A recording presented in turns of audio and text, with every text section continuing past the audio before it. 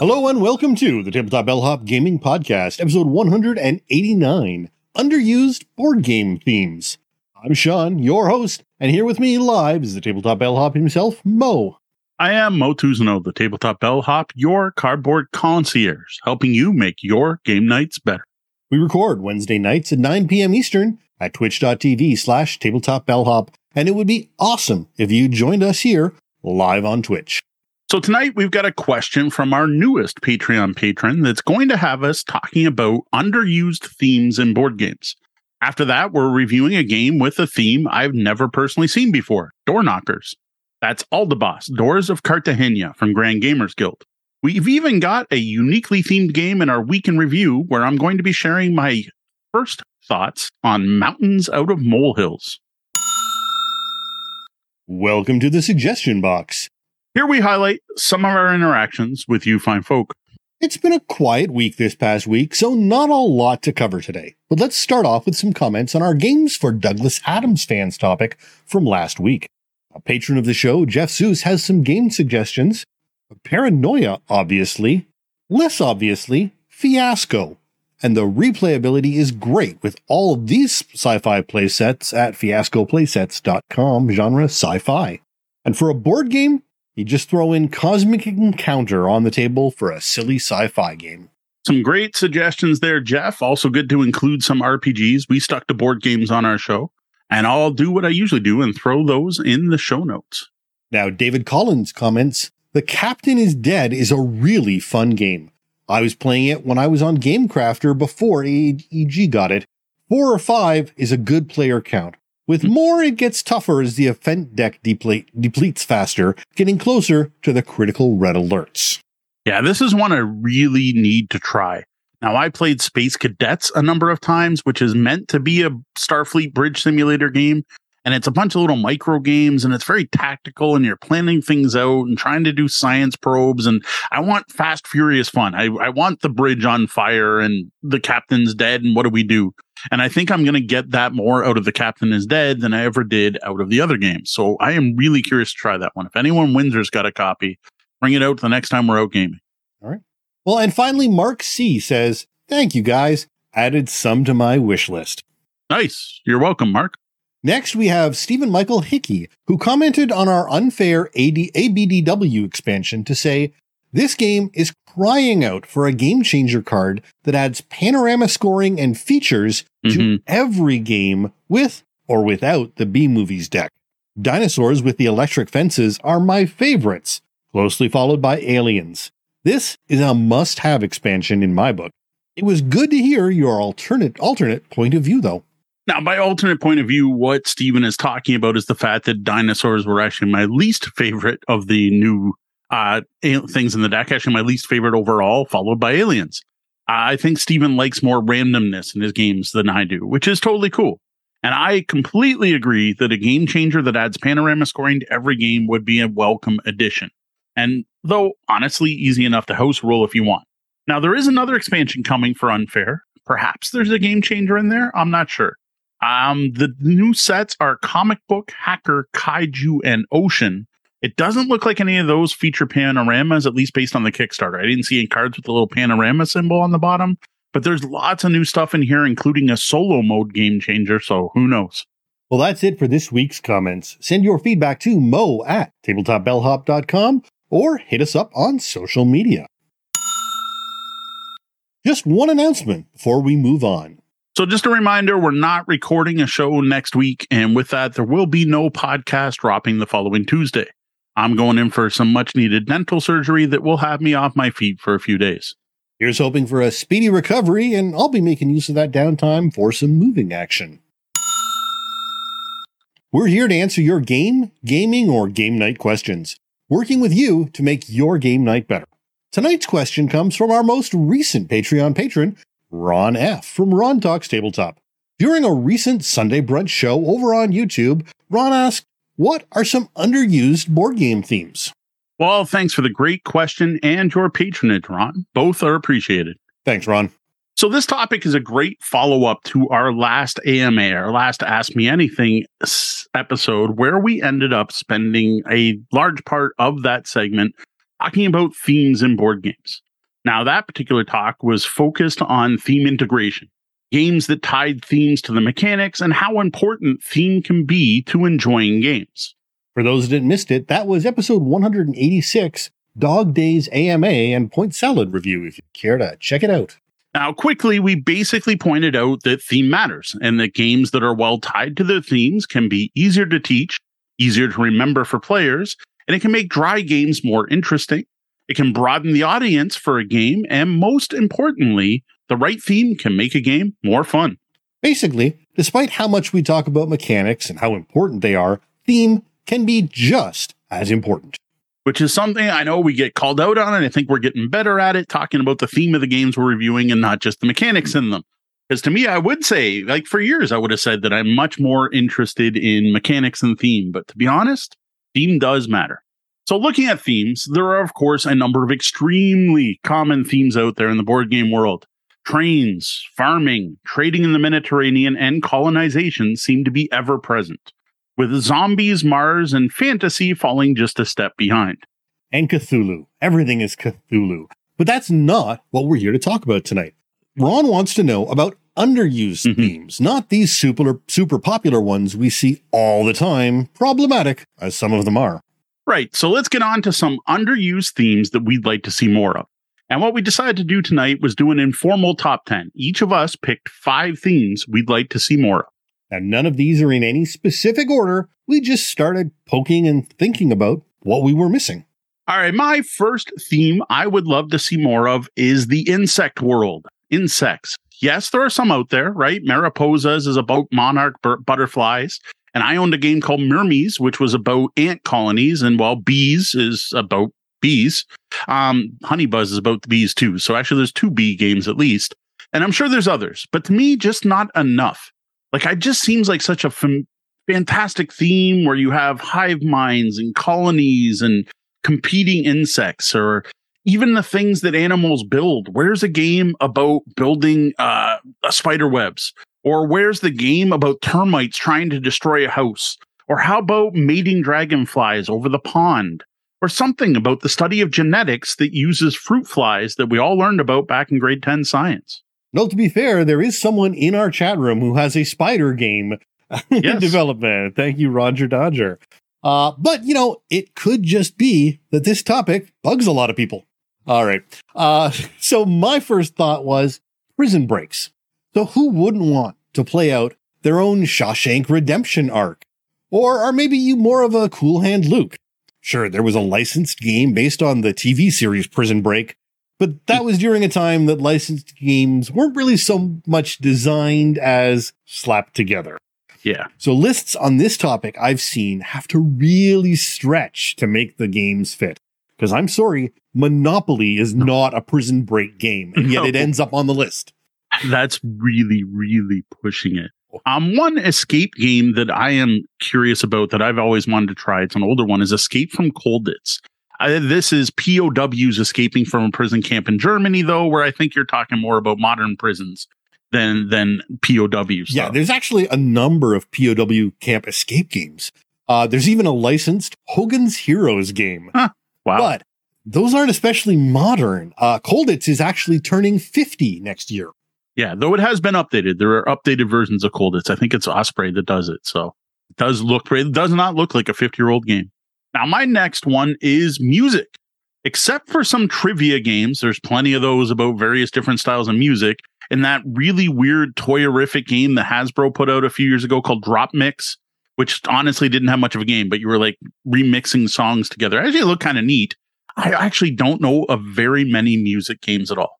Like, there could be all kinds of opportunities here for music games. Like, how about teaching tools to learn to read music? Or how about a Euro game where you're working together with the other players to compose a symphony? Or maybe you're trying to conduct a symphony or conduct a live show. Maybe even just learning to play specific instruments.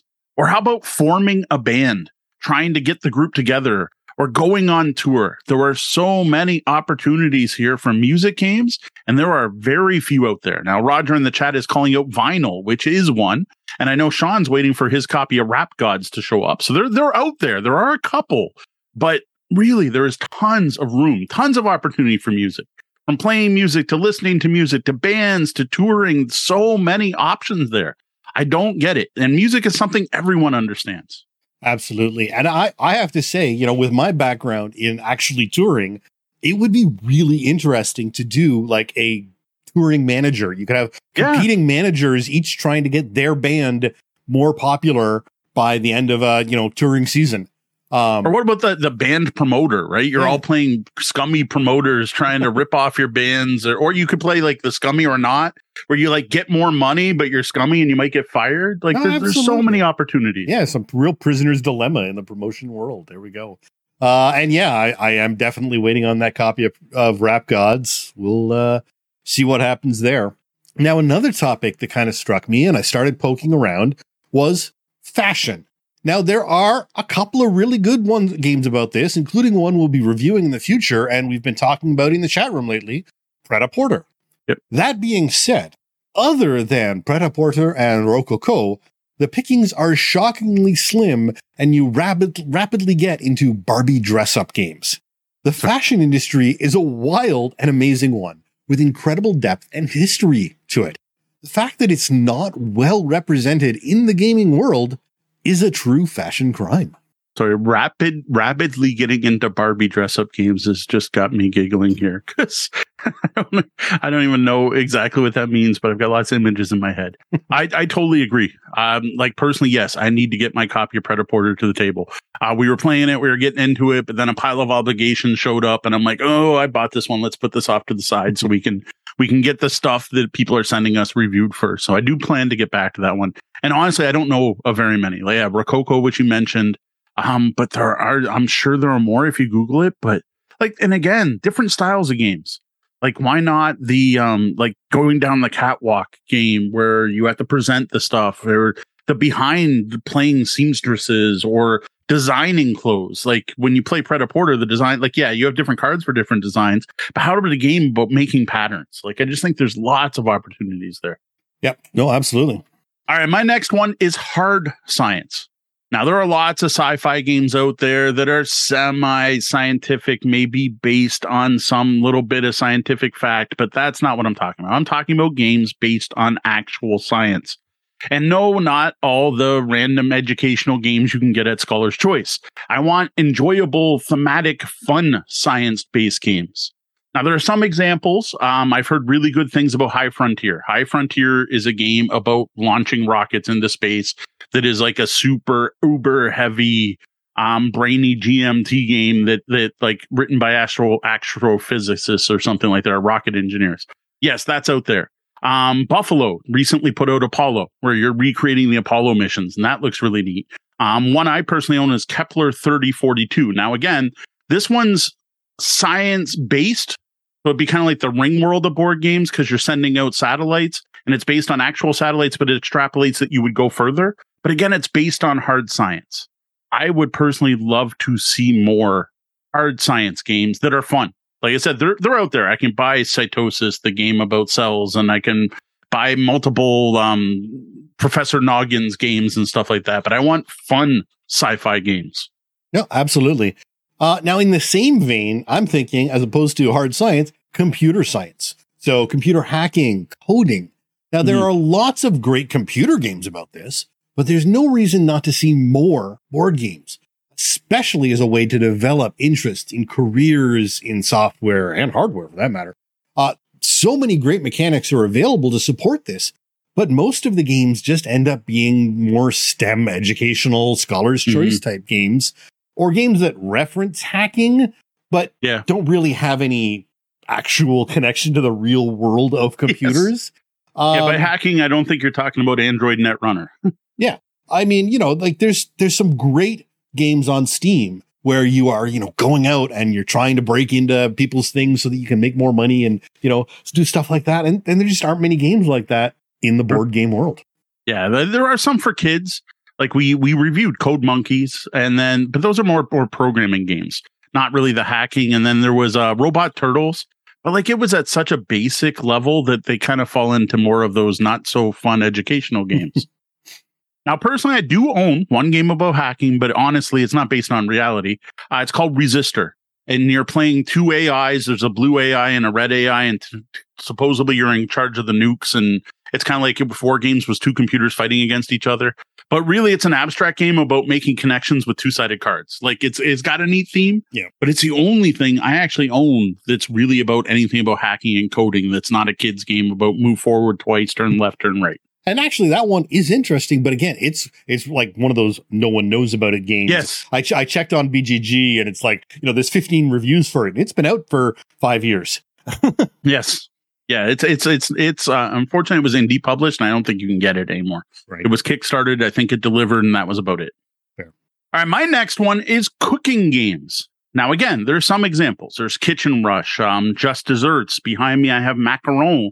And while looking at my own games, I realized Tiffin's kind of a cooking game because it's all about delivering lunches around town, though it's more about the, I don't know what they're called, unfortunately. It's in India, they have, I think they're called Tiffins, these Tiffins that they deliver. But that's pushing a little bit. What I want to see is a Euro game. I want to see a game about coming up with better recipes than my opponent. Or I want a board game version of Iron Chef where you're all competing to please randomized judges dealing with a subset of the ingredients each game. Or how about a game about smoking meats or aging cheeses? There are plenty of wine games out there. There's a couple beer games. Where's the one about, I don't know, like I said, aging cheeses or the, I watched an entire documentary on Parmesan cheese and how it's aged in Italy and that. I think that's a fascinating. I want to see Ian O'Toole get together with Vital Lacerda and do the formaggio or something they can call it about aging cheese. I think there are tons of opportunities. I think of playing Shiokaden. Shout out to Sean Hamilton, not Sean from Hamilton. His favorite game of all time, one of my favorite parts of the Shiokaden series is they always have this Iron Chef thing going on where you just like collect ingredients throughout the game and then your chefs can battle each other to go up levels. Like I want to see cooking games. There's again so many opportunities here. Absolutely. And I mean, to me, what kind of boggles my mind, I mean, you've got Vinhos, right? You've got, different wineries all doing their thing to make wine. How hard would it be to take that rough concept and switch it over to Michelin star restaurants? Yeah. Whoever ends the game with the most Michelin stars wins. I mean, and that's all about, creating the best recipe and hiring the best chefs and the front house staff. And there's so many intricate aspects, especially when you get into the high end restaurateurs, that it's very gamifiable. Of course, you have to understand it all, and you'd need to hire a lot of consultants on that because it's a very deep sort of thing. But one thing I noticed, and I didn't break it off into a full topic on its own, but a specific aspect of cooking I expected to find more games of is barbecue. And I'm wondering if it's just too niche a North American idea. Maybe. I could totally, like you were talking about Vinhos, and I saw you were going to talk about barbecues, and I was totally thinking something like Vinhos, but with Southern barbecue.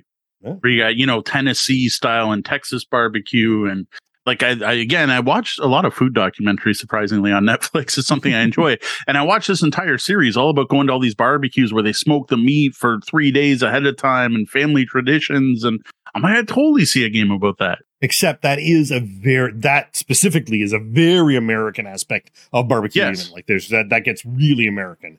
But why not? There's other American themed games out there. Yeah. Games about American culture. There's a game about American culture I'd be more interested in than Revolution of 1828. Fair enough. Now, my next thought was photography.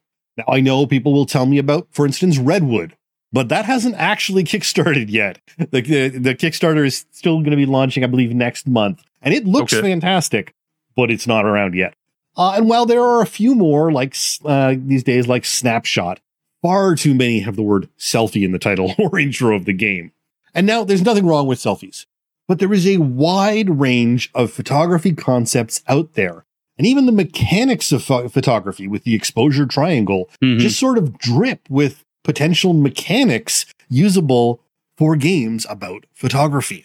Yeah, when I saw this one, the first one that came to mind is a fairly new game called Picture Perfect, which is all about setting up the perfect shot. But that's it. Yeah. Now, again, we haven't played Picture Perfect yet, but having read about it, it seems more like it's almost a Clue-esque deduction game.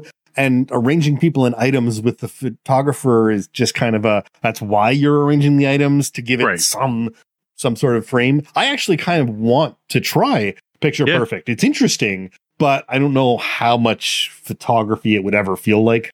Yeah, it's more of a get people in the right place. It could be a home decor game. Yeah, right? Exactly. But of all the, I'm trying to think of picture games. It's honestly the only one I can think of.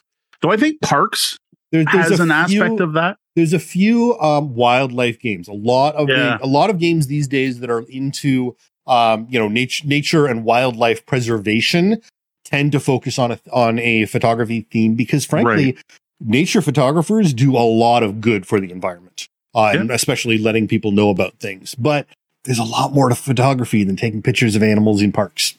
Yeah. So I'd love to see something about like getting the right gear and the right filters and the right lenses and all that. That could make for a really in-depth Euro, really. Oh God, now you're going to start triggering all my photography buying habits that I finally got rid of. Oh, no. Enough about that. Let's move on to something people take a lot of pictures of. My next one, actually, is my last one. My last one for today is pets.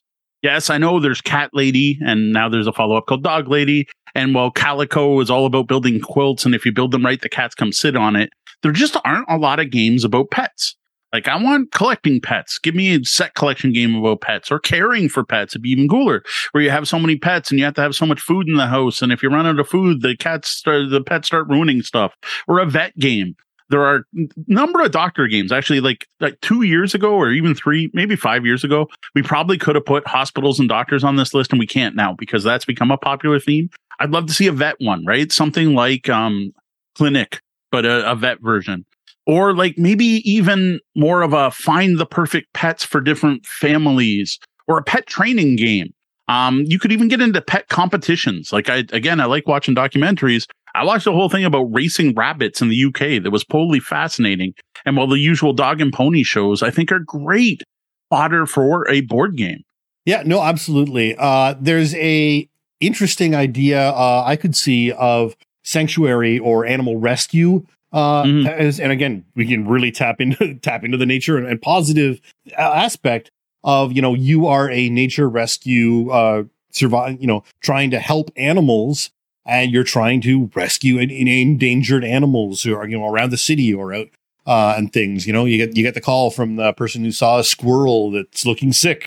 You got to go save the squirrels and things, and or even like you mentioned that, and the first thing that comes to mind is Elizabeth Hargrave's new game, The Fox Experiment. Yep. Which is all about trying to save a group of foxes and study them and everything.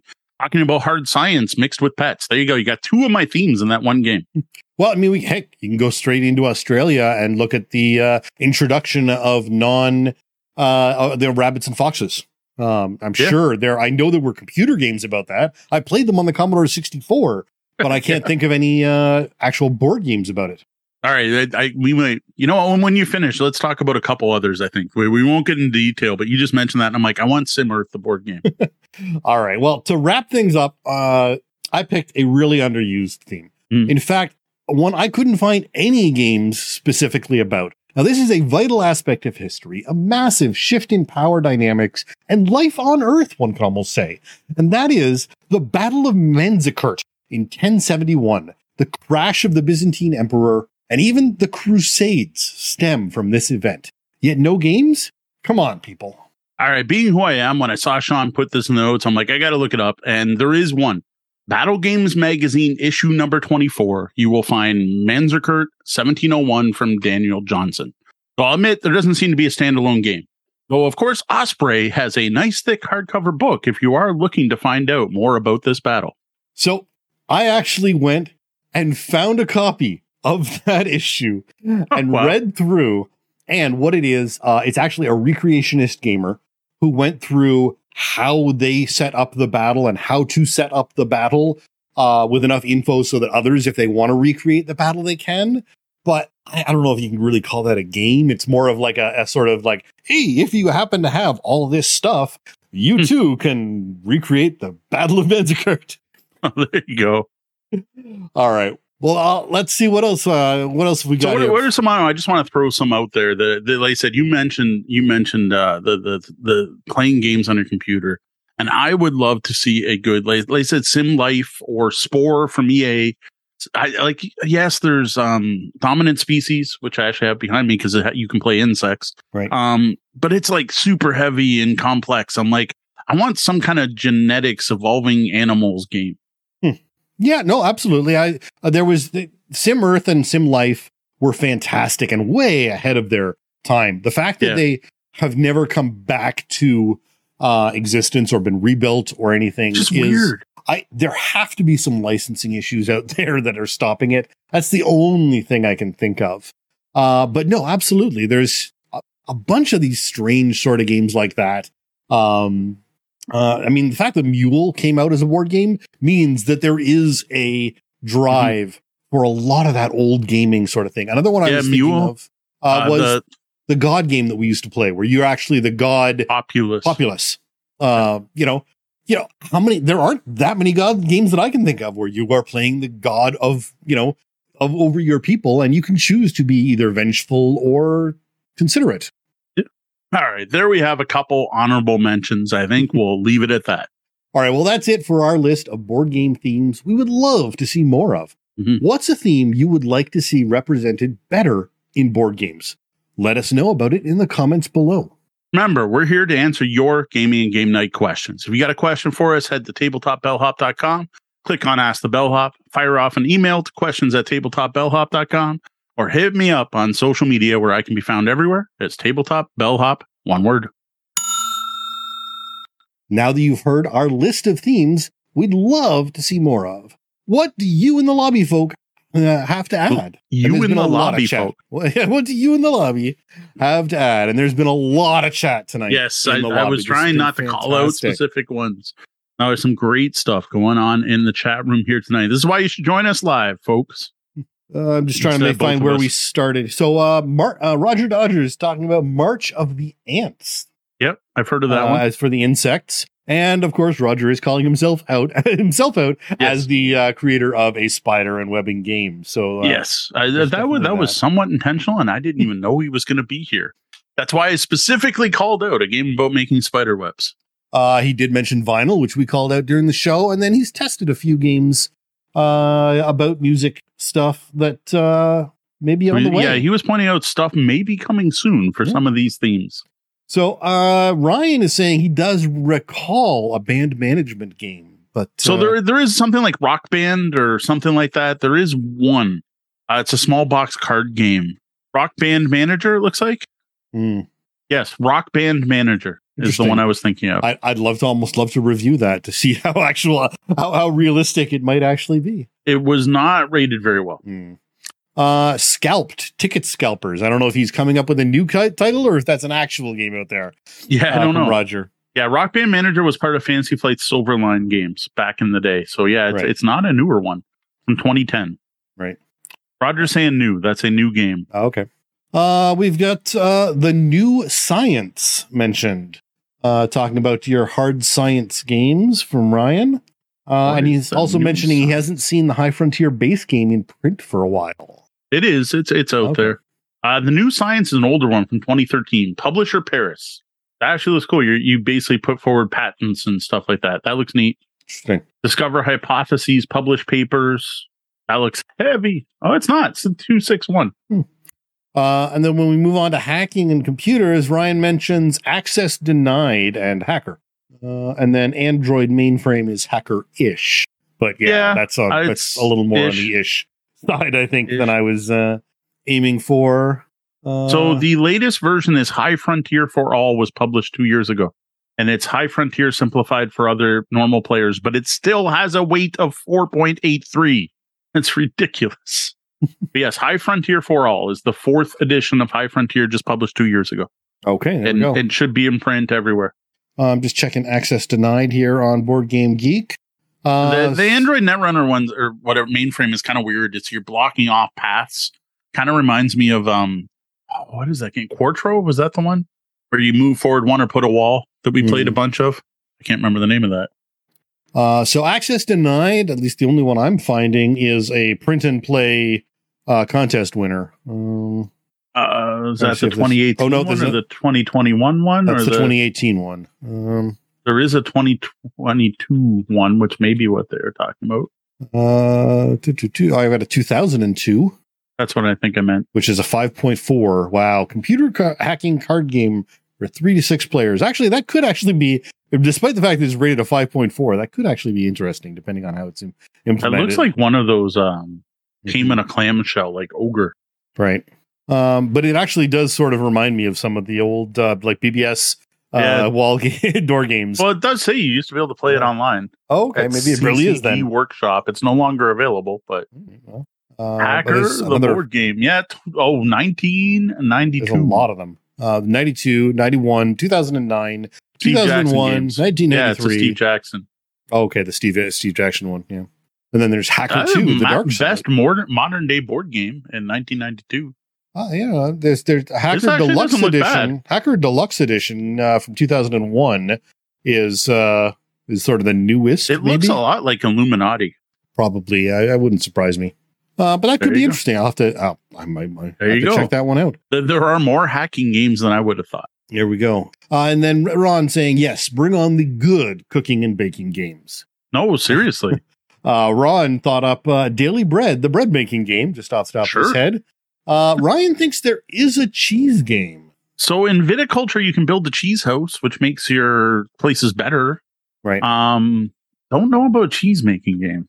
And then while you're checking that, Darkling Blight. Oh, there's one called Cheeseonomics. Okay, then. There we go. Strategic set collection, a cheesy original card game. This is quick. Yeah, you're collecting cheeses from around the world. This is not making cheese. This is collecting cheese. Kim Joy Kitchen is a food game. Is it actually good? that I don't know. I'm sure there's lots. I'm sure there's a Martha Stewart board game out there too, but there are a lot of cheese games. Like cheese as a theme is not underused. I got Kim Joy's Magic Bakery, which is actually a 7 from 2021. There you go. Race for the Cheese, Flying Cheese, Taco Cat, Extra Sharp Expansion. Cheese, please say cheese. Guilds of London, new guilds. Cheeseonomics has the Extra Sharp Expansion. Oh, there you go. So Chuck E. Cheese Sky Tubes. There's a board game based on the Sky Tubes at Chuck E. Cheese. Wow. Sorry, okay. Cheese is not an underused theme. My bad. There's so cooking is, cheese isn't. Yes. Aging cheese. Cooking with cheese is what I was looking for. Sorry. I'm just amused by how many just came up. Kim Joy Kitchen. That's cool. And then moving on to our next topic. Moral. That's a good one. Oh, yeah. It's about mushrooms. Yeah. Mushrooms is it's like collecting mushrooms. I don't know. It's not really cooking with mushrooms. Fair. I avoided food games because, again, then you get into the wine and that. Specifically cooking, like making recipes, combining ingredients. That's what I want. I want Euro games about cooking and cooking competitions. And now Ryan called out specifically Hibachi. Came out in 2021 and already has 2 expansions. That's arguably a barbecue game. I think it's Japanese barbecue, but it's still, or maybe a little bit of that Mongolian concept. But yeah, it's the most successful teppanyaki chef in Hibachi. So yeah, that's Hibachi specifically a town in Japan. I believe it is. Yes. Okay, that's of course, it's anthropomorphic animals because of course it is. Well, yes, of course. The type of Japanese cuisine. Sorry, I'm just confused. Roger's pointing out he misses his dark room. Yeah, I don't have a real dark room, but I do have daylight dark room equipment, so I can still process film. That's cool. Let's see. I'm going into pets. Oh, there you go. So you can cook them. So there.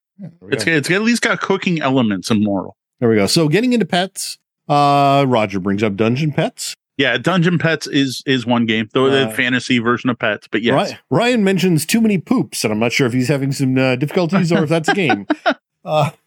There's one called Crazy Cat Lady that comes with a ton of cat miniatures. That Roger is pointing out in your pet game. If you don't feed your cats, they eat you. That'd be a little dark, but honest. Unfortunately, it's pretty honest. Yeah. A pet adoption game would be great. Absolutely. No, seriously. Yeah. Like, here's a bunch of families. Here's a bunch of pets, and you got to match them up somehow. Well, apparently, Too Many Poops is an actual game. All right. Okay. There's like, again, with the sanctuaries, the rescues, there's just lots of room. The adoption. Yeah, there's a lot of room. Okay, Too Many Poops has the cutest cover on a game. Oh, God. Well, at least I think so. This actually looks pretty good. I have to say, there's a big thing these days where you want good games that have a good moral message. And the pet, there is a lot of that available in the pet world. The only thing you have to watch out is whether or not the argument of that pets in general are bad as a rule. There's that. But if you want to accept the concept of pet ownership, then there are some really good themes available within that. And I do mean pets, not zoos. There are plenty of games about zoos. Yep. And circuses. Yep. Both of which are not necessarily the best ways to maintain pets. And yes, chocolate making game from mentioned from Spitzka. Oh yeah, Chocolatiers. Chocolatiers, yeah. We own that. Yes, Anna made me buy it. Every time we bring up that game, I have to make fun of Dee and say she made me buy it, and we haven't played it since. There you go. The game about making toilets, though. Roger, when we were talking about the evolution type games, Roger mentioned Devolve, the anti-evolution game. That could be interesting. I Primordial Soup is awesome. There's a game Sean needs to play. It's a fantastic game, but like you don't evolve past like 3-celled organisms, right? Like, I want more. I don't know. I want a genetic. Someone did a genetics game, I think, about what are they called? Something Parisi squares? No, that's like the Star Trek thing, isn't it?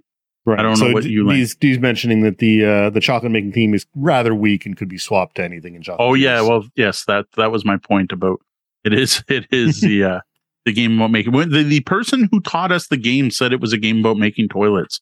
Right. And I'm like, isn't the name of the box Chocolatiers? This is a dude who works for Mayfair Games who's like, the theme in this is just dumb. You're just progressing from step 1 through 8, and they could be anything. Right. We did mention Calico. That was actually mentioned when we were in the actual main discussion.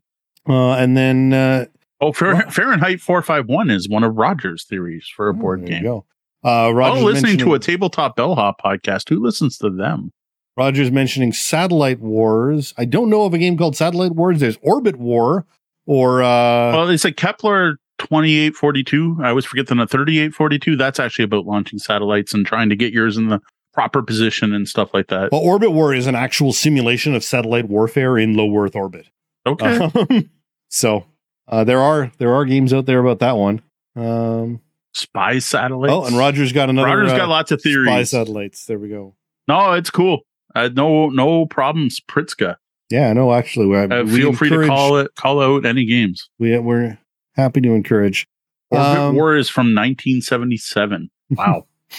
And then we get into sports management. Yes, we do already have sports management. There's a lot of sports management games out there. Yeah, there are a surprising number of sports management games out there. Which is why it's strange that there aren't that taken to other places, like the touring management or whatever. I mean, if you want to make here, I am going to give out a free idea to the world. I will not demand royalties. Get a K-pop team, like build your K-pop group and market them, and and make money off of them. Just boy band the board game doesn't even have to. Well, boy band's out, K-pop's in. So right now, K-pop is hot. And you can make a mint off that. The K-pop fans are just ravenous for material. And if you get any licensed characters or anything, images or anything like that, they will, even if they never play it, they'll hoard it up. There are a number of BTS games out there, but you probably don't want to play any of them. Yeah, no, absolutely. But I'm thinking you could actually make a good game of K-pop band management, and then retheme it to boy band management if boy bands come back, or retheme it to whatever when they come back. Spice Girls they come back in. Yeah. I want to play the Spice Girls expansion for the K-pop game because I mean again, these whole band churning manufacturing concepts, they just keep happening and they just move to the next cool thing. No, like Blood Bowl Team Manager, then you got baseball highlights, football highlights, then there's the whole fantasy football, which is basically a board game. Stratomatic. Like there aren't a lot of sports management games really. Like when you break them down, there's actually probably more food games than there's a cycling manager game. There are a number pick a sport and there's probably at least a management game for it. Yeah.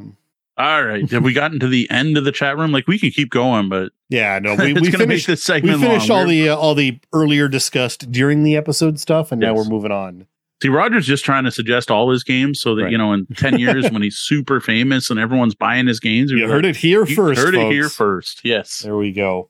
Because, yes, we played, what was it? Hockey Fight in Canada, I think is what he called it. We tried one of his prototypes. Not a lot of CFL themed board games. I bet you there is. I really do. I think I can picture one, actually. I think I played one with my dad back in the day. Sports Action Canadian Pro Football. I was close. Sports Action Canadian Pro Football. Cold Snap Canadian Pro Football. Canadian Football Game. What was the one I can't remember now. I can picture it. The board was a football field and you actually bet on different things. Canadian Armchair Football. Yeah, I think that might have been it. That might have been Armchair Football. Yeah. I remember playing something with my dad because that's actually how I learned the rules to football. Like once he gamified it, it made a lot more sense because just watching football with no one explaining to you, you're like, I don't know. They run sometimes they kick, sometimes whistles get blown. Sometimes when they throw things, it's good, and other times it's bad. Oh, I don't here know you what's go. happening. Gridiron Master from 2007 has 2 separate versions. You can buy the NFL or the CFL version. There. And that's actually it's not like a great game, but it's a reasonably solid game, I think, for football lovers. My favorite sports management game would still be Blood Bowl. Oh, and not be real sports, but most enjoyable game I play. And I'm talking like real game, Blood Bowl. I'm all for Blood Bowl Team Manager, the deck builder too. Not everyone loves that one. Welcome to our review of Aldabas, Doors of Cartagena, a tableau building game with a unique theme. Thank you, Mark from Grand Gamers Guild, for sending a copy of this game up our way. Now, Aldabas, Doors of Cartagena, which we're just going to be calling Aldabas for the rest of this review, was designed by Nathaniel Levin and Joshua J. Mills. Features artwork from Josh Capel and Juan David Vargas. And it was published just this year by Grand Gamers Guild after a rather successful Kickstarter. So about that, the copy of Aldabas we are reviewing tonight is the Kickstarter edition of the game. Mm-hmm. The thing is, currently this is the only edition of the game that is out there. So if you go out and buy a copy right now, say direct from Grand Gamers Guild, or even from an online game store like Game Nerds, this is the version of the game you are getting. Right now, as things stand, there's only one version of Aldabas, but we wanted to call that out and make it clear in case there ever is a retail version released after this review goes live. Now, Aldabas is a tableau building card game that plays 1 to 4 players with games taking well under an hour. Currently, you can grab Aldabas for $29.99 US right from Grand Gamers Guild, an extremely reasonable price. The game Aldabas is based on the real-world city of Cartagena in Colombia, where historically people adorned their doors with elegant door knockers that represent the occupation and social status of the occupants. For example, you will find lions on the doors of people who were in the military. These door knockers are called Aldabas, which is where the game gets its name from. Now, mechanically, Aldabas is a tableau building card game where you will build a 3x4 city block of doors from various occupations. Each card has an effect when played and also triggers the cards beside it. At the end of the round, players will add up their influence for each occupation type, and players with the highest and second highest influence in each will score points for a variety of different things based on what's in their tableau, their vault, and their hand. There's also points awarded for banking coins and having the most influence overall. Now, for a look at what you get in the box for Aldabas, including the rather striking card art, I invite you to check out our Aldabas unboxing video on YouTube, where you get to see me get rather confused by the whole Kickstarter, non-Kickstarter thing all over again. Now, the most notable thing here is the cards, both how many you get. This is a sizable deck of cards that you will not go through in a single gameplay in most cases. And the composition of the cards. These are some of the thickest card game cards I've ever handled. And honestly, they're actually difficult to shuffle based on how thick and sturdy they are, which honestly is a great sign for their long-term durability, though I wish they were just a touch thinner. We played this for the first time on a night with a number of other card games, and it was shocking how thick and stiff compared to the other decks that we'd already shuffled that night. I'm pretty good at a big, thick, heavy deck riffle shuffle, but it was giving me a workout.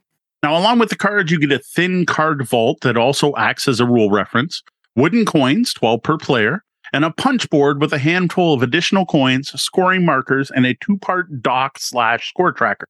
The rules are very clear with lots of examples, and I had no problem with them at all. Note, if there is ever a retail version of Aldabas, the coins will be cardboard. Mm-hmm. The other thing we got in our Kickstarter is a small New Professions expansion that includes 27 new cards in 3 suits and a 2-page rule sheet. Now, overall, I was happy with everything that came in the box except one thing, the vaults. These thin cards just didn't work very well for what they were intended to do, which is to hide cards and coins, especially because the coins in this edition are thick wooden coins. After our first game, I'll admit, I stole some vault screens from another one of my games and used that to hide our information when we played. As for what you need those vaults for, I think it's time to move on to an overview of play. Okay, I'm going to go with the base game rules first, saving the New Professions and solo play to talk about after. So you set up the game by placing the dock in the center of the table, the 2-part thing with the wooden dock side up with coin symbol showing, and then create a bank of 12 coins per player. Then you're going to shuffle all the cards and deal everyone a hand of 5 cards. Players are going to pick 1 card to start their block. This is going to be placed face down under their vault, and this is the first thing you're going to be playing. You don't show that to anyone else. Now, all future card plays are going to build off this corner card. Players can then discard any number of the other cards they got from their hand, and if they do, they get 1 coin for each card discarded. Once everyone's ready, you then flip over cards from the deck until the dock is filled, which is a total of 5 cards. That's it. This is not a game with long setup time, though I will note picking what card to start with isn't an easy choice and is even more difficult your first play when you don't really know what all these cards do. Yeah, that's very true, unfortunately. There is a lot of iconography in this game, and it's not very clear what everything means until you actually see it and play and use it. Now, thankfully, the vault does have a pretty good reference on the back of it, and what I suggest is for your first few games, or possibly all of your games, just play with that side of the vault face up. Now, each turn in Aldabas, players are going to take 2 actions, which are chosen from 3 options. These 2 actions can be the same or different options. Note, 2 actions. We actually got that wrong when we played early on, sitting down to play, and that badly impacted our initial impressions. It's 2 actions, and that's important for this game to work. Yeah, one of the bellhop's rules in effect. Your first game of every play of any game is going to be extreme no matter how you tried, and this was no exception. So here are the options for those 2 actions. First, you can take coins. Take 2 coins from the bank. That's it. Note, if the coins run out, you can use the cardboard tokens that are also included. Next, you can buy a card from the docks. You take the card you want, and you pay the cost shown above it. You then slide all the cards down into the market to fill the gap and reveal a new card under the most expensive 3-coin slot. Note, there are 2 spots on the dock that don't cost anything. You don't actually need coins to buy cards. Plus, there are cards you can add to your tableau that can reduce the cost of buying cards. Now, the last action available to you is to play a card from your hand into your tableau, your growing block. Now, cards must be placed to the right or above existing cards, so you build outward. You also can't place 2 doors of the same color next to each other. Now, when you do play a card, you are going to activate that card's ability as well as the abilities of the cards to the side and below the one you just played. Each of the different professions in the game do something unique, and some professions have cards at different influence levels that each have their own abilities. There's far too much to deep dive here. Check out the written review for that. But as for some examples, soldier cards let you move coins both into your vault or onto your cards in your tableau as additional influence. Fisheries get you resources like coins and cards. Nobles get you points or enhance your soldiers. Clergy let you vault cards, and builders let you buy cards at a discount. Now, it's learning what these different abilities are and why you would want to do them and how they combo together that's really the meat of this game. And honestly, it's the hardest part of learning how to play Aldabas. Honestly, it's a challenge even with the vault reference in front of you. There are a lot of things to keep in mind, and I strongly doubt too many groups can avoid messing things up their first several plays. Not because they aren't good players, but because there's just a lot going on. Yeah. Now, play continues around the table with each player taking 2 actions until one of 3 things happens. Either the door deck runs out. We've yet to have that happen. The coin supply runs out. That happens often. Or a player fills his block or her block with a 12th card. In this case, every player, other than the player that triggered the end, gets 1 more turn. Now we get to scoring, which is rather unique and also has a bit of a learning curve. So first off, everyone's going to get 2 points for every coin they put in their vault. You then take these coins and put them to the rest of your coins considered your purse. Then everyone's going to reveal any cards in their bank, including that first initial card that was put face down, as well as any cards that you then banked later using the clergy profession cards. Now, here's where it gets interesting. Starting with the soldiers and working through each suit, each different profession, everyone's going to add up their total influence of that suit. Now, every card has an influence number on the top, and this includes cards in your block and those vaulted. The player with the most and the second most influence on each suit will score points. Just like card abilities, the different suits each do something different. Mm-hmm. Soldiers score you points based on how many nobles are in your block. Fisheries score you points for cards left in your hand. Nobles score you points for the coins you've collected. Clergy score points based on total influence over all cards.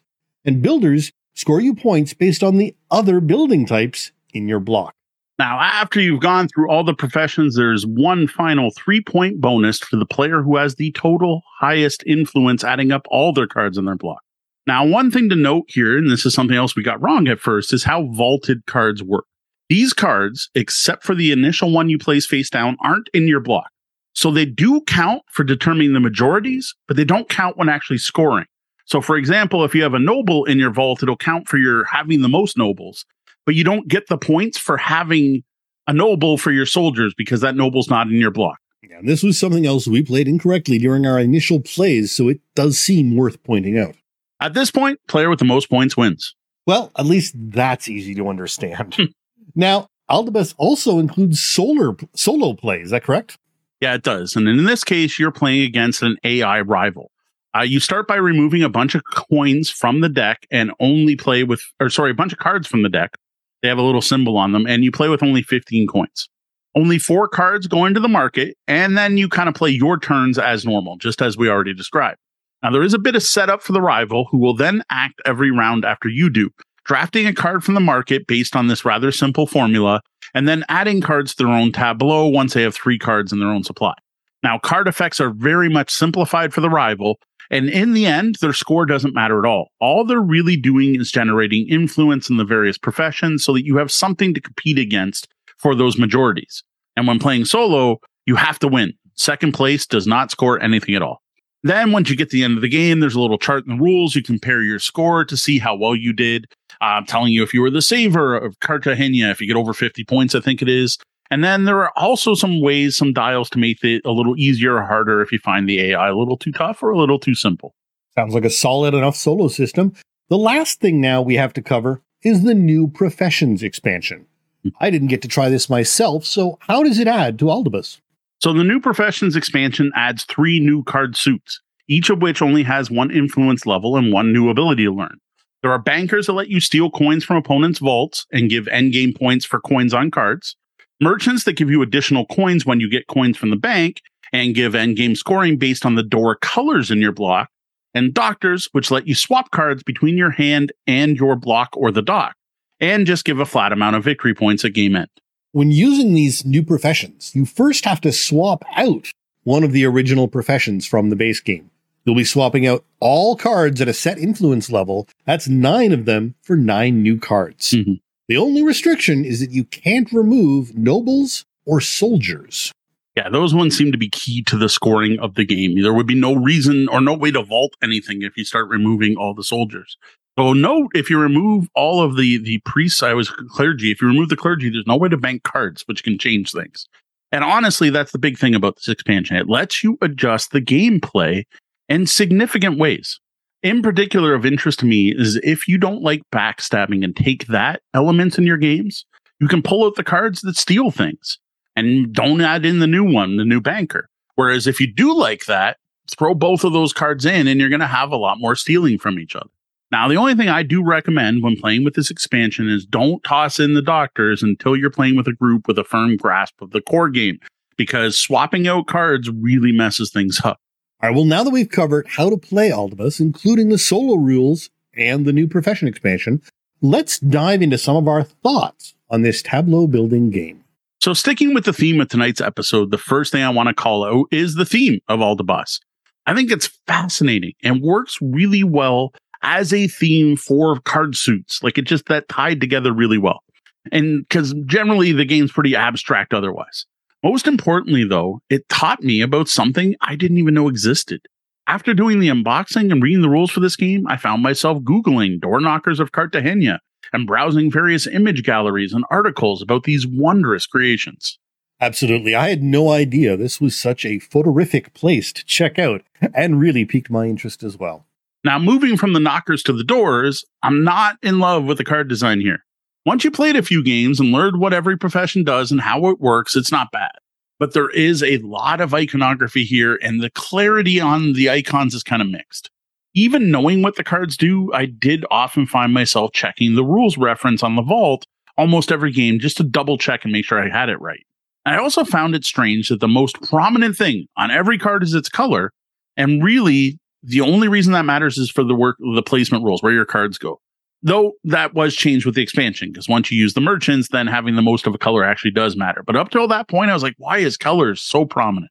Yeah, I completely agree here. And it's the one disappointment of the game for me. Things just end up being not as clear or obvious as you'd like, and it makes the learning curve tough, which we know can be a real problem for games these days. Now, my next design complaint is the vault. I kind of mentioned this above, but I want to get into it a little bit more here because the entire vault design is just weird. You get this thin piece of card that's meant to cover up your starting card. That works, right? That's fine. You're covering one card with another card. That's not a big deal. But I don't see why you can't just put that card face down on the table and the vault somewhere else. Where the vault really falls apart, though, is once you start to put coins underneath it.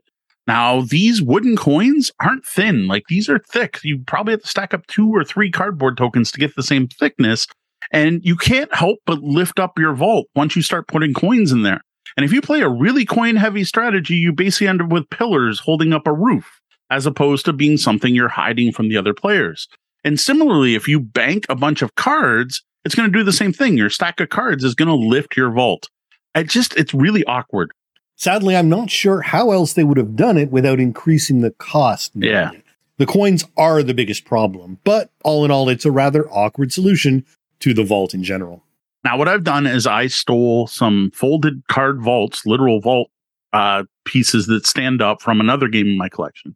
And we now use those every game of Aldabas we play. We just place that starting block card face down and build off of that. And honestly, this works great. It's way better than stacking things under the included vault card. So I recommend, if you can, finding some other solution for the vault.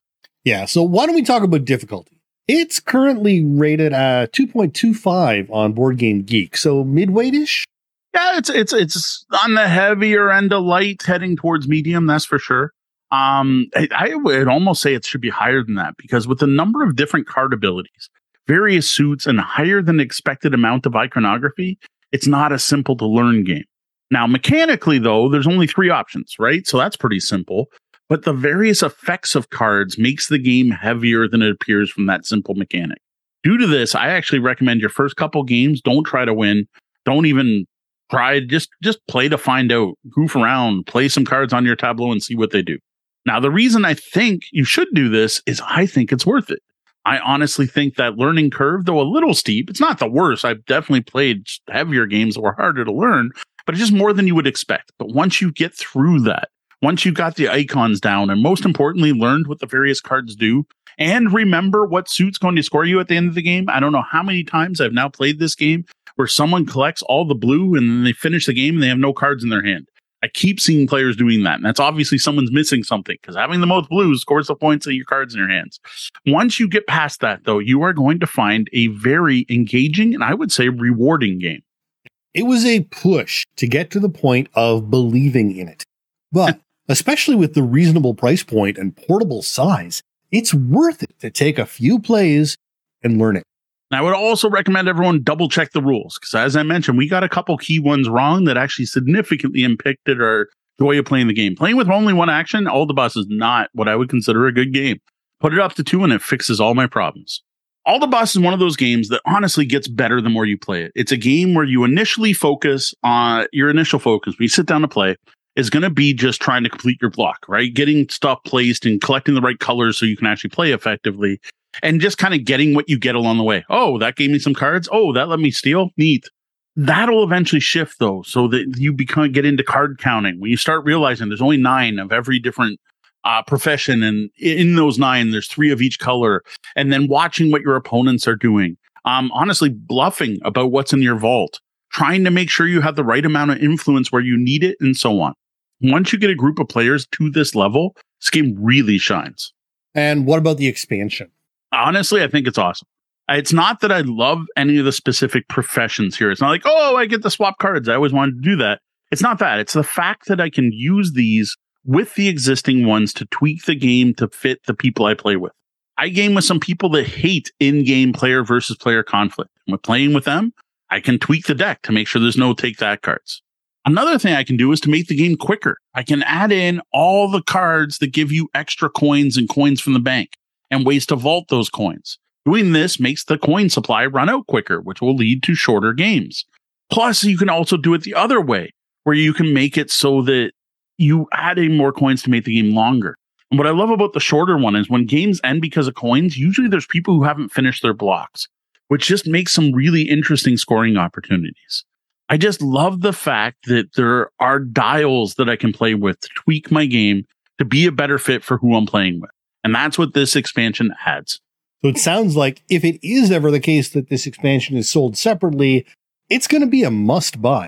Yeah, I totally agree. If you are listening to this and you have a retail version of All the Boss and that's a thing that exists, do what you can to pick up this expansion because it'll let you tweak your game in interesting ways. Overall, while All the Boss can be overwhelming at first, and yes, it has a learning curve, it's worth the effort to learn to play.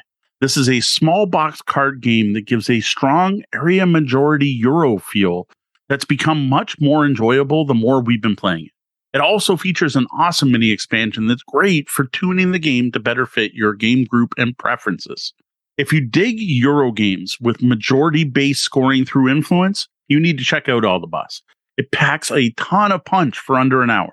If you dig tableau builders that add a puzzle element in your card placement where you're trying to play cards to trigger other cards to the best effect and optimizing every play, you're going to love the gameplay in All the Boss. But if you're looking for a quick, light filler card game, that's not what you're going to find here. All the Boss has surprising depth and rewards game mastery and repeated plays. This is most definitely not a one-and-done card game to introduce to your non-gamer friends who happen to like trick-taking games. Well, that's it for our review of All the Boss. It's always nice to find a shorter game that still has a lot of meat to it. Mm-hmm. A filler that can satisfy fans of heavier games. So what's your favorite short game that still packs a lot of punch? Tell us about it in the comments below. Now, before we go, I want to invite you to check out my written review of All the Boss over at tabletopbellhop.com. There, I was able to take the time to get into more details about the various card types and what they do, something we didn't really have time for here. And now the Bellhop's Tabletop, where we look back at the games we played since last episode. So I got 2 games to highlight this week, though the first one we just spent an hour or so talking about. I don't think it was quite that long, but still, we just spent a whole time talking about All the Boss, and that was actually just exploring the new Professions expansion. All I want to add here is that I really do appreciate what this adds to the game, though it does feel like the new Professions weren't play tested nearly as much as the originals. I don't think this was worth bringing up in the review, but it was one of the things that's noteworthy about All the Boss is that not once when we played the core game did we come up with a single rule question. Yeah, we messed up the rules, but that's mainly due to me trying to read them right before playing the first time and not doing the usual where normally Dan and I will sit down and play a game once or twice before I introduce it to others. We didn't do that. But everything that came up, we found an answer in the rules or on the rule reference. There wasn't any problems whatsoever. I never had to say go on Board Game Geek or reach out to Mark for a clarification. Now, with the expansion content, this kind of fell apart. Our first game, tossing in the new cards, we started to hit some ambiguities. For example, when you play a doctor, that's a card that lets you swap out a card from your hand with one on your tableau. Well, what happens if you want to swap out a card that has coins on it as influence? Does the influence carry over to the new card, or is it lost? Also with the doctors, what if you don't have any cards in your hand to swap? Can you still play that doctor? Can you put it out on the board? Or bankers stealing coins from vault. Vaults are hidden info. What if a player has no coins? I play a doctor, I steal a coin from you, and you're like, haha, I don't have any. Now, I will say, if you were using the crappy vaults, the flat ones, you'd be able to see if there's coins under there. So maybe that's the one reason you could use the original coins to be able to see it. But that was a question Gwen asked when we were playing. She's like, well, can I ask you how many coins you have? And I'm like, no, because that would give away information you're not supposed to have. Like, can I ask you if you have any coins? And I'm like, I don't know. Yeah. And what if someone says no? Can you then steal from someone else, or did you waste your card? Yeah, the vault and interaction with the vault is probably, for me, some of the more problematic aspects of the game. And it does lead to confusion, especially with this professions section. And it also gives we've talked about this in the past, and it wasn't worth bringing up in the review, but there is a strategy which, if the other players aren't aware of, can vastly skew scoring. And a good teacher will teach that the fact that exists. But we had one instance where there was a complete runaway because none of us understood about one of the scoring aspects and how powerful it could be. Had we understood that, we could have stopped it, but we didn't. And that was one of our but we were also aspects. playing with one turn. I don't think we were then. Yeah. We were still doing one action at that point. Okay. Like, we've now played this 10 times, and I've never seen that happen again. And I've seen people go vault heavy, but, right. And again, if you do think that's a problem, just make sure you include the banker so you can steal things from that player's vault. I did not see that come up again. And I'm pretty sure that game when we played, because it wasn't until Deanna and I were playing that I was like, oh, you get 2 actions. That was after that. I'm pretty sure our first game, we did play with 2 actions. No, we didn't, because that's why Tori was getting screwed. Okay. Because it was only with 1 action, and that's why he kept losing. He would take 2 coins, and by the time it got back to him, he didn't have the coins anymore, which is never a problem with 2 actions. You can always take 2 coins and spend them in the same turn. Right.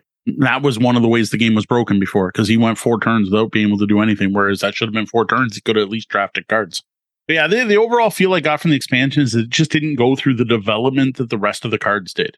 Like, none of it was game breaking, and I'm sure any group that comes across these could sit down and come up with a ruling pretty easily. Like, we just ruled, we're like, no, if you swap a card that has influence, you lose the influence. It doesn't make sense that the influence would carry over to a new person living there.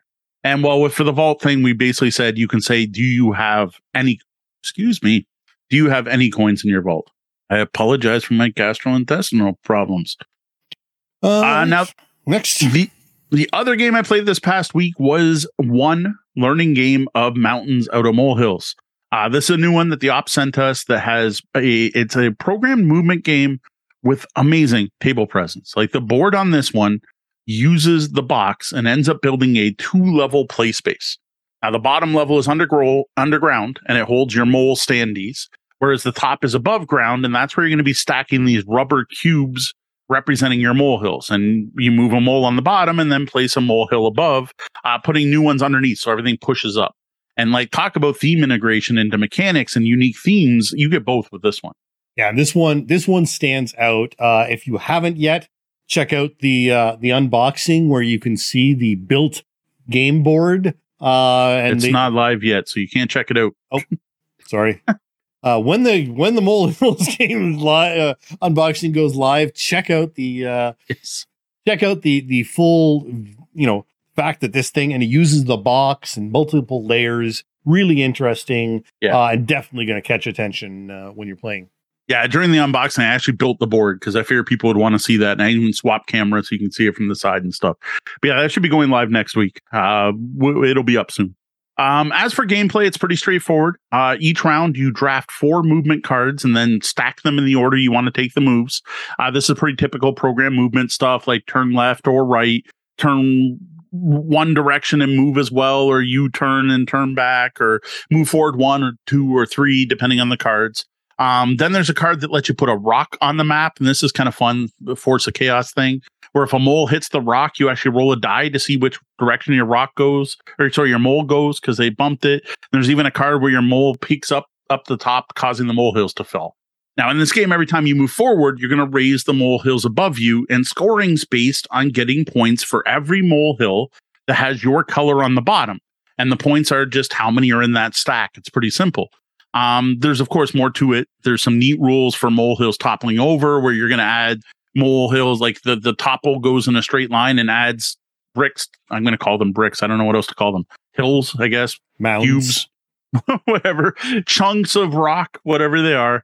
2 other molehills. And, of course, those can make other ones topple. And there's a whole thing trying to do this whole chain reaction of toppling to make sure that the hills that you own are bigger than anyone else's. Okay. Now, as for how the game was, I got to start by saying we've only played once, and we only played with 2 players. And, of course, we played Extreme. The Extreme thing we did was pretty simple. It ends up all the cards you play that round are revealed before the first player moves, whereas we were going first player, flip your card, do your thing, second player, flip your card, do your thing. And honestly, it can matter because some of the cards are multiple, like you can turn left or right, or especially placing a rock. Like if you're planning on doing something and you see I'm about to place a rock, that might change what you're doing. Or if you are the first player and you are placing a rock, you get to see where the second player is about to move, which can be huge. So we did play that wrong. So we did do one minor extreme play. The game was neat, simple enough to learn. The topple rules are a little bit fiddly. The placing of rocks is a little weird. Movement rules are dead simple. They're simpler than even Robo Rally because there's no pushing or anything like that. There's no, if you bump into another mole, you stop. You bump into the edge of the map, you stop. If you hit the rock, you stop and you turn randomly. The problem we had was an entire round. Now, this is 1/6 of the game. You only play 6 rounds. We both did nothing. That round, every card that came up was a rock, a mole, which is the peak above, or a turn. Well, it ends up the turn before, both of us ended facing in the outer walls. It literally didn't matter what cards we drafted and none of us moved.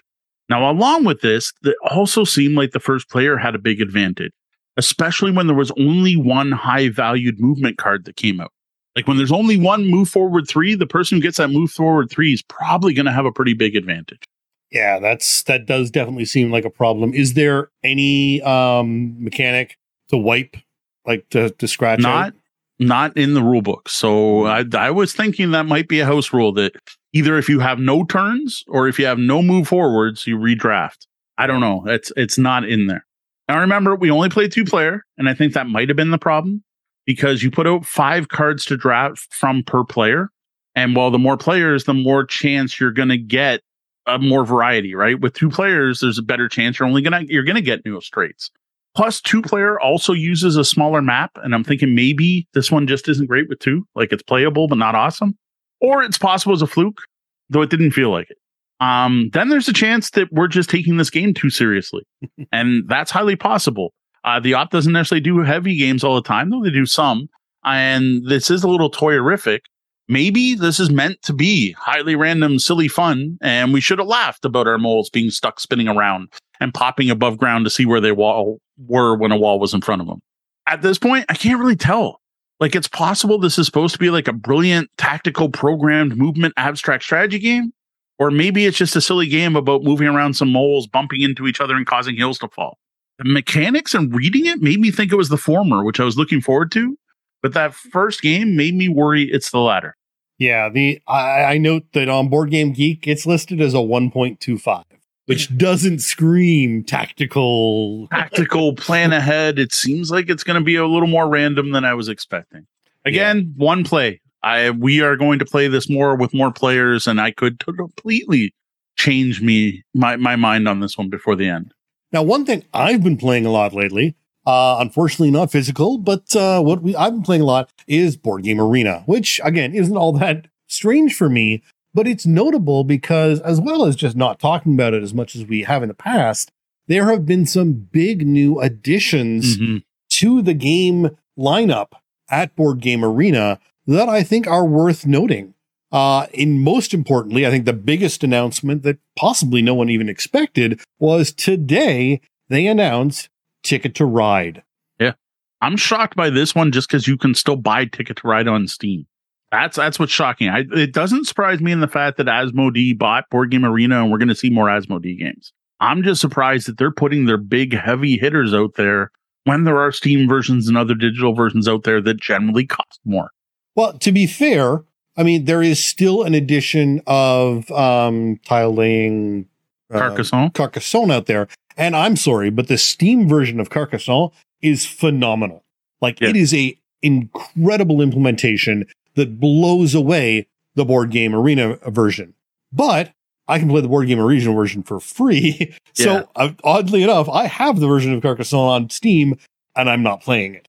But again, it is fantastic. And again, also for solo play, a lot of times you're going to want the Steam version because Board Game Arena generally doesn't have solo play versions of anything. It's for playing with other players. It's for playing with other players. Unless the game has a solo variant. Right. And yes, but yeah, when you're playing a multiplayer game, you can't play against AIs, say on Board Game Arena. Right. So yeah, that's a big difference, actually. Another big thing that was released not too reasonably recently was Wingspan that came out. Well, we've got our first game of that's going on right now, and none of us actually read the rules, so it's an interesting experience. I gotta say, it looks great. Like, as far as from what I know of the actual game, it's got everything there. Yeah. Like, even the card drafting has the plastic tray, which is just kind of silly on Board Game Arena, but it's there. Like, someone took the time to create art or scan or something, the actual plastic tray that holds the birds and things like that. Yeah. And the dice tower is there, even though really the dice could be anywhere on the board and let you pick them. Definitely tried to get the look of the board game going. As for accurate recreation, I'm assuming it's right on. It seems like it based on what I know of the original. But again, I haven't read the rules, and it's been kind of interesting flopping around and trying to figure out what we're doing.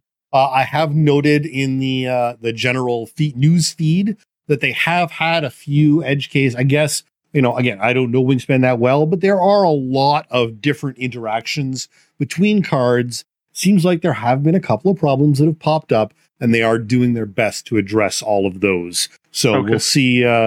We'll see how that goes. Another one that we've been talking about recently that has just popped up. I don't even believe it's in full release yet, but you can get a hold and play Point Salad on Board Game Arena. Yes, which you want to play real time. Yeah. Point Salad.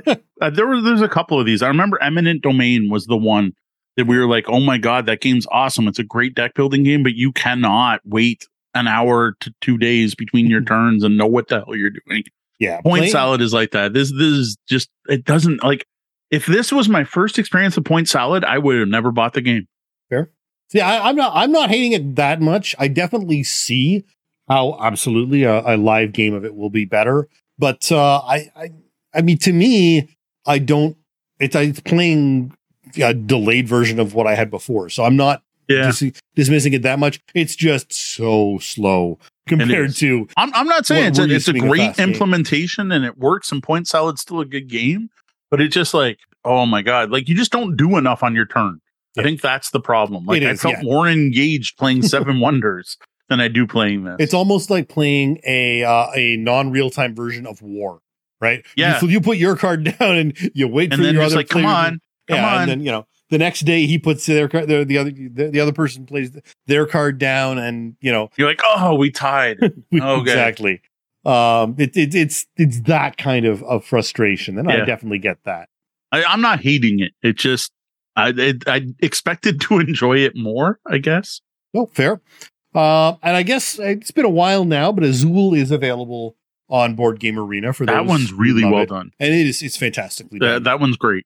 And I mean, because you had never really played that much on the back side of the card, had you? No, like a handful. Yeah. But now that because it's so easy to just kind of wipe it all and start again without having to set up or shuffle or do the setup and lay out all the different tiles and everything. Mm-hmm. It's so much. It can be so much faster, less fiddly. And so we've been playing Azul on the back side where you get to define your own color placement regularly, and it's been great. Oh, I just noticed something. Oh, know what's on Board Game Arena? Barrage. Oh, interesting. We were just talking about how we should play that. The other one we're playing a ton of is Lost Ruins of Arnak, which is amazing on Board Game Arena. Though, again, don't try to learn it on that.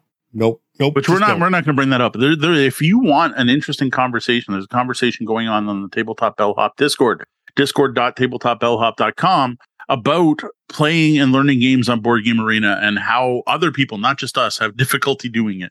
Yep, absolutely. Tapestry, we haven't played in a while. Deanna is now like playing tournaments of Tapestry. So like she was destroying us before when we played. We just let her play in her tournaments. She can play over there. There you go. Another suggestion I think we got to try at some point is Agricola is in there, and so is Great Western Trail. So those are some ones I would not mind spending more time on. There we go. All right. Well, what about what coming up? What do you have planned for the coming weeks?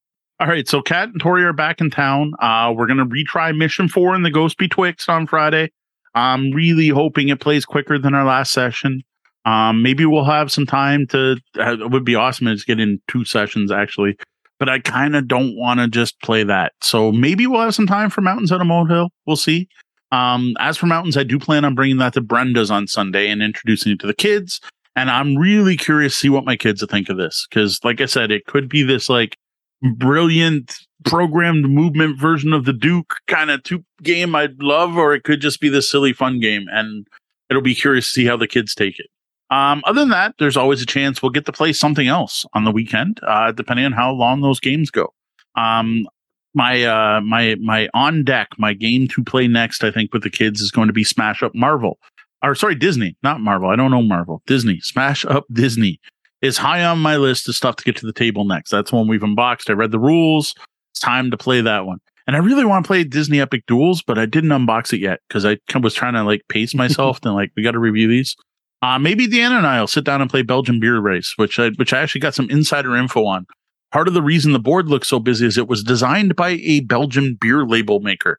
So it's meant to look like beer labels, which again, you're tying in your theme, but it might be at the expense of gameplay. But I'm told they're not that bad once you start playing, which is highly possible. That was a busy board, though. There we go. And I still recommend possibly downloading the English-only rule book from Board Game Geek. It felt Belgian Beer Race? Belgian Beer. It felt more readable to me. So yeah. And quick heads up, anyone who's listening, you can get Gloomhaven for free on the Epic Store. For another, go do that. For another 12 hours or 11 hours. Oh, well, yeah. Anyone here live? Yeah. Go grab Gloomhaven for free. Come on. Even if you don't love it, you at least get to give it a shot. Now a quick shout out and thank you to some of our VIP guests, our Patreon backers. We greatly appreciate their support. Sean P. Kelly. Thank you, Sean. Derek Hisson. Thanks, Derek. Andrew Dacey. Thank you, Andrew. Brian Van Beek. Thank you, Brian. And Diane Tuzano. Thanks always, Mom. Well, that was the double bell. That means my shift's coming to an end and Ryan's here, so we're going to have to drop that portcullis. Though the doors are closed, you can always find us at tabletopbellhop.com, all over the web as Tabletop Bellhop, one word, and on your podcatcher of choice. Remember, you can always head over to patreon.com/tabletopbellhop to tip your bellhops and help us keep the lights on and us on the air. Well, that wraps up the time we have for the show tonight. Thank you, lobbyists, for joining us. You're welcome to stick around for our Penthouse Suite after show. For the Tabletop Bellhop Gaming Podcast, I'm Sean. And I'm Mo. Thank you. And game on. Find full reviews, show notes, and more at tabletopbellhop.com. Graphic design by Brian Weiss at RPG & Co. Music is Nimbus by Evening Land. The podcast is released under a Creative Commons Attribution license.